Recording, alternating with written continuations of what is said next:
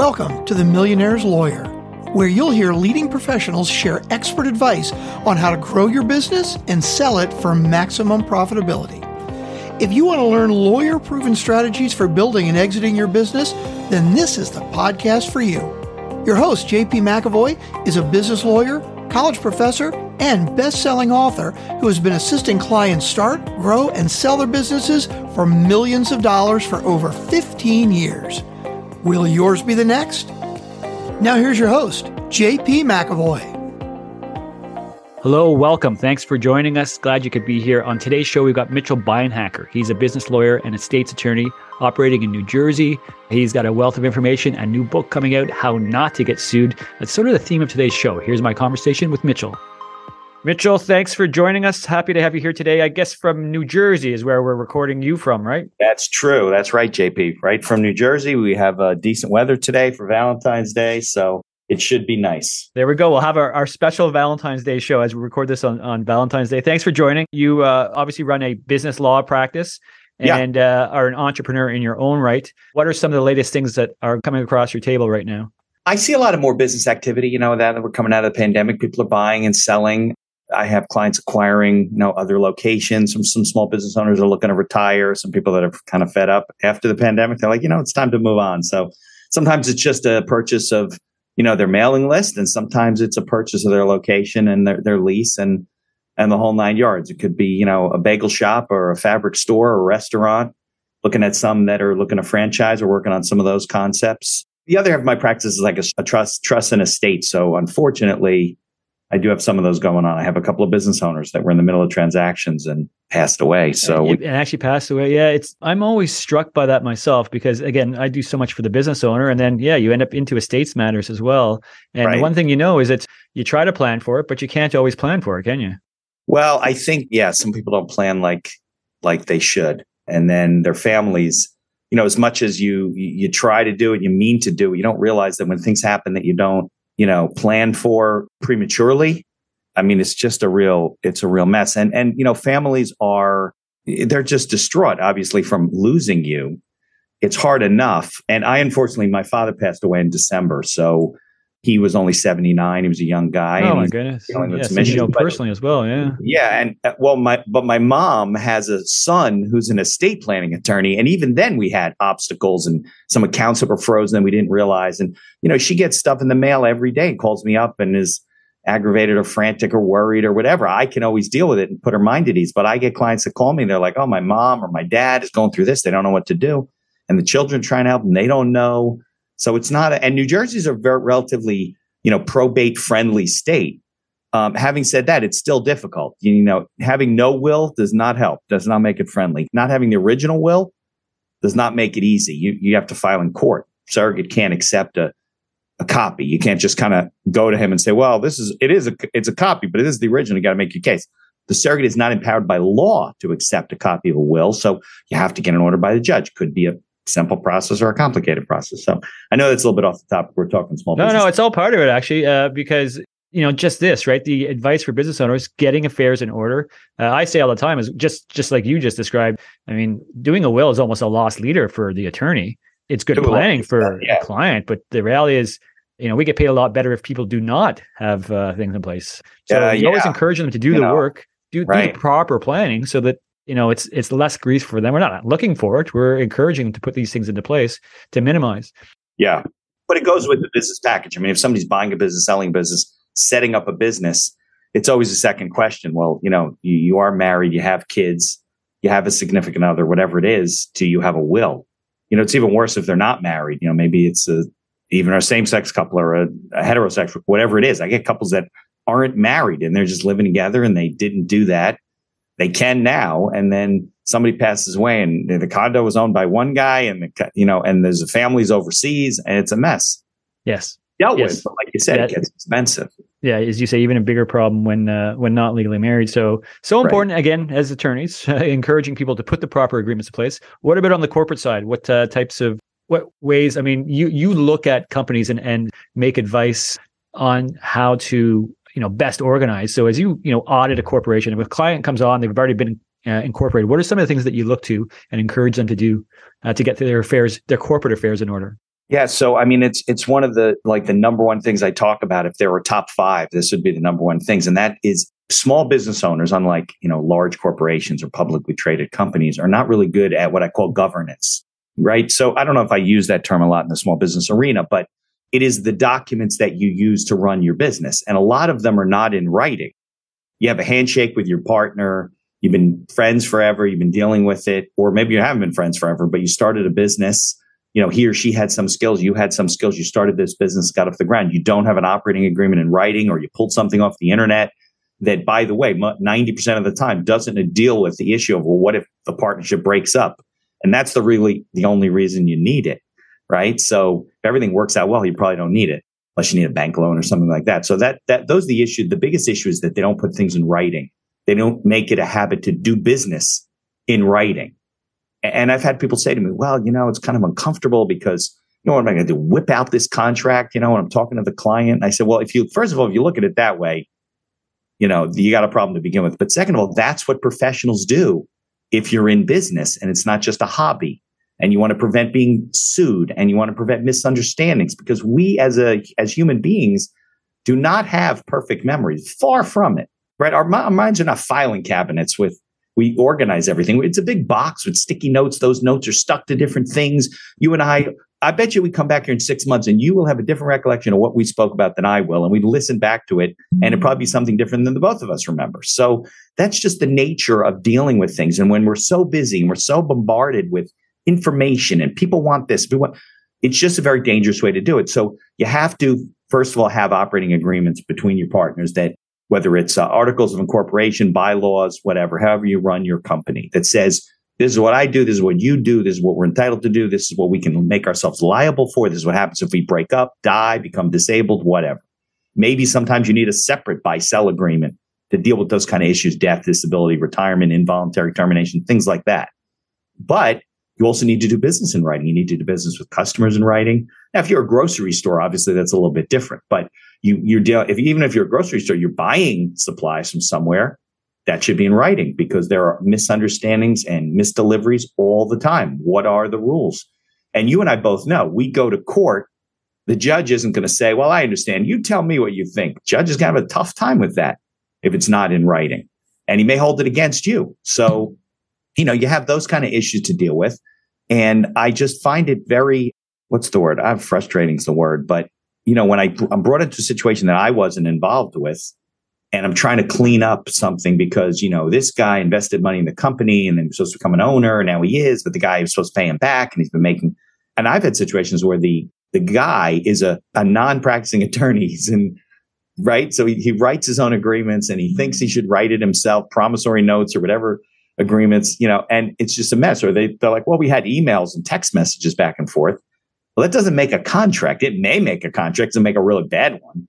So I find that that's the number one habit that people need to get into to run their business. They have to understand that don't trust what you believe. Don't trust what other people you do business with believe. Put it in writing and make it a habit to do so.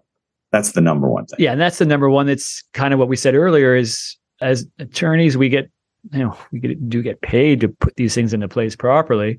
Right. But we get paid a lot better if people haven't put them into place properly. That's what I'm constantly encouraging people. You can lead them to water, right? And maybe they hear enough conversations like this and they get it. Some people do put it into, but the majority do not. And they sort of, as you say, try to cobble it together until it becomes a bigger problem. And that's what I find. I get involved as it becomes a bigger problem. Try to put a proper foundation at that point and undo some of the damage that has been done.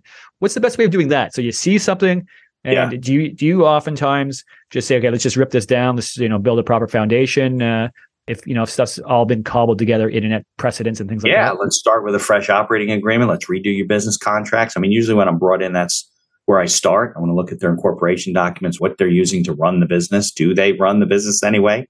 If they have, what kind of contracts do you have out there? So at least I know what's coming potentially, and then try and fix it. And you're right, we can make more money from their mistakes, but ultimately it makes for a soured client relationship because they're never happy, and I don't blame them. They're always getting bills. We're trying to fix it up. So if they and sometimes it's hard when you're a small business owner, right? You already put money into the business. You got to put a security deposit down on your space. You got all these other things. And to then go pay an attorney with what could be, I don't know, $3,000 to $5,000 worth of work one time that you and I both know will save you a lot down the road and give you a lot of less heartache. is sometimes it's a bitter pill to swallow. One thing I recommend to people, if they don't have, the money to invest up front and they're more on a cash flow basis, put me on a retainer. I have different levels of retainer clients.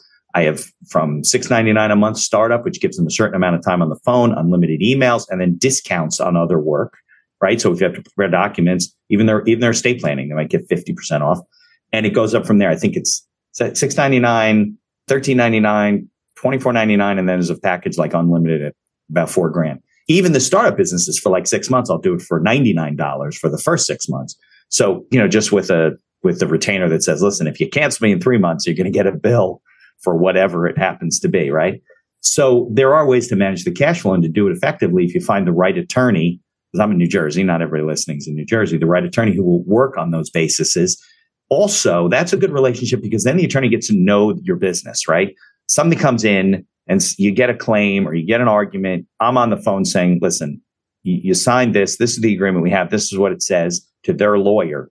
And I know that because I know the business. I drafted it myself, not that they cobbled it together. Now they're looking for a lawyer. They got to pay you 15 hours worth of work just to get to know what their business is and the whole thing. So it's always good to kind of keep somebody on retainer, kind of like your CPA. Nobody would go to a different CPA every year. You have to explain to the new one, what happened last year. Half the time you don't even know. So, that's good thinking that way. You mentioned New Jersey, jurisdiction wise, where do you typically incorporate or recommend people incorporate? Well, for small business owners, there's really no reason to incorporate outside the state in which you're doing business. If you're going to raise money, you're maybe from overseas and you're starting here, maybe Delaware makes sense because investors may be more comfortable with Delaware. But now with the way states work, there's really no advantage. If you're going public, it may be advantageous to use maybe Delaware. There are some times where you jurisdiction shop for asset protection and things like that. But for the most part, I haven't found with small business owners it's really necessary. Now, if they have to do business in another state, then you may want to pick and figure out, well, where's the business going to be located? And then we can file as an entity here and a foreign corporation in other states. But, it gets a little hairy. But I usually discourage people because it just adds another filing. They're going to have to get a registered agent in Delaware, and it gets complicated. There is one example that I use out of state. So there's something called a series LLC, which is very good for people that own multiple properties or multiple businesses or combination of that. It allows you to basically, you're shaking your head because you understand it,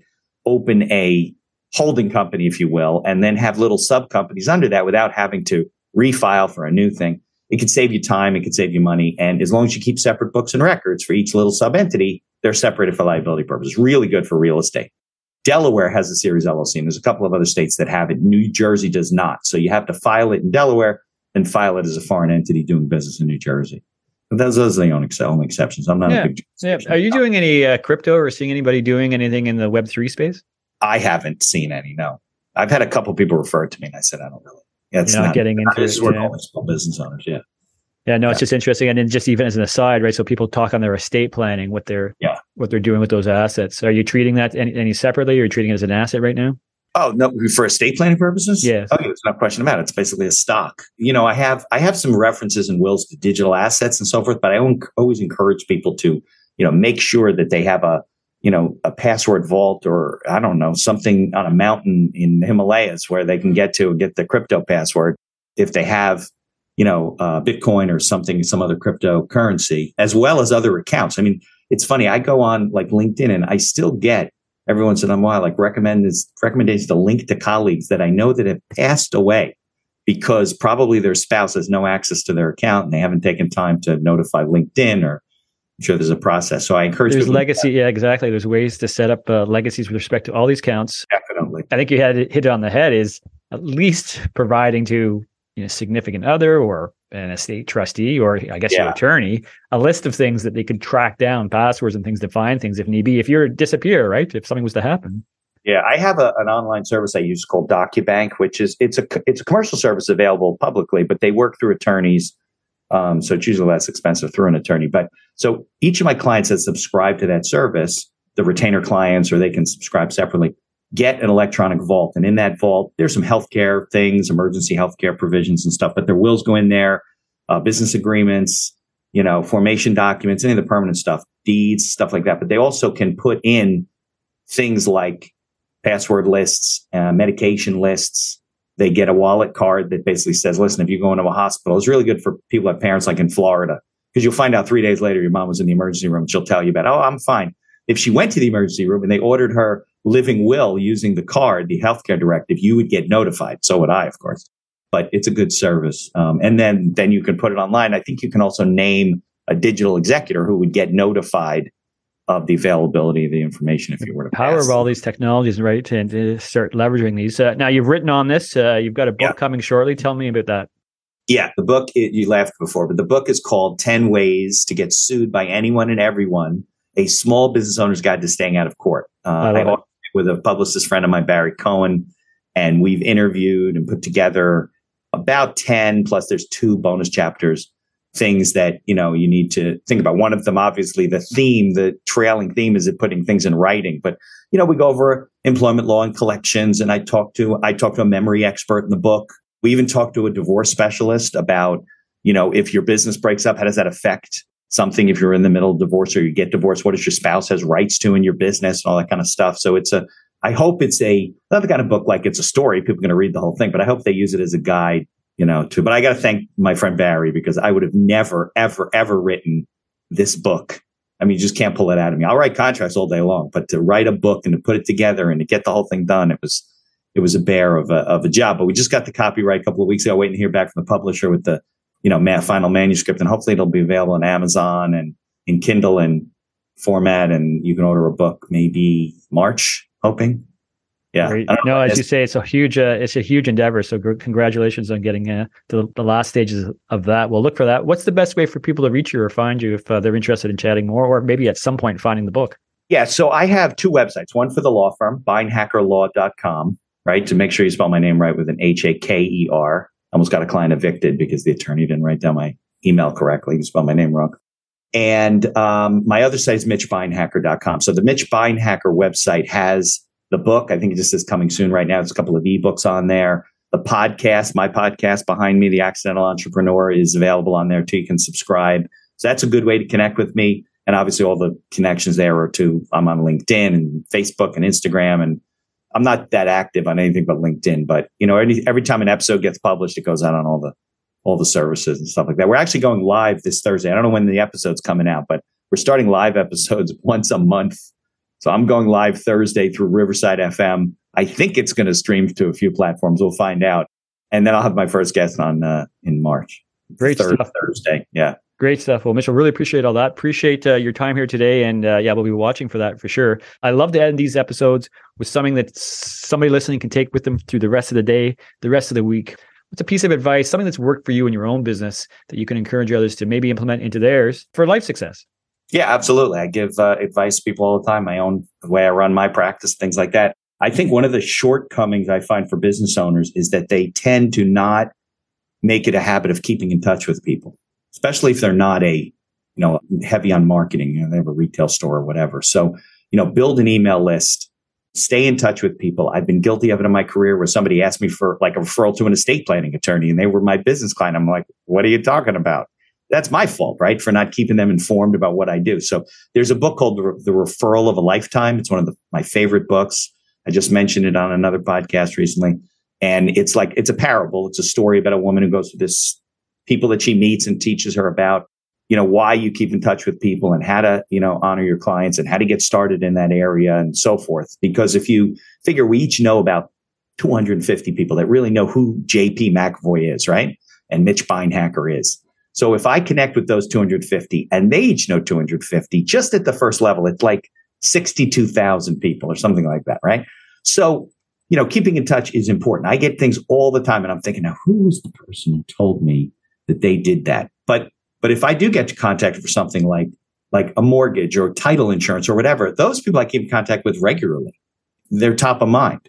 So that's probably one of the keys to building a good business. You go into a restaurant and they have a fish bowl and you put your card in and you think to yourself, I'm never going to hear from these people. Unless I win the free lunch, I'll never hear from these people. But they have this pot of gold of people that literally came to your establishment, raised their hand and said, hey, I want to be a customer. And here's my card. And you don't do anything with their contact information. So it's a little silly, but it's a common overlooked thing. You think it'd be, well, that makes sense. Nobody does it. You want to build a podcast audience? Build an email list. It's the same thing. So besides putting everything in writing, definitely my advice would be that's where you start. Start by building an email list so you can send things out, coupons, information, events, whatever it is. And then you could build it to social media from there, It, as you say, it builds from there. Mitchell, thanks so much for this here today. Appreciate this. We will continue to build from here. Look forward. Please stay in touch. Absolutely. Thanks for having me, JP. Thanks for listening to The Millionaire's Lawyer. Please subscribe and rate on iTunes or wherever you get your podcast. To get your business millionaire assessed and to access the wide variety of resources that we offer in addition to this podcast, go to jpmcavoy.com. That's jpmcavoy.com.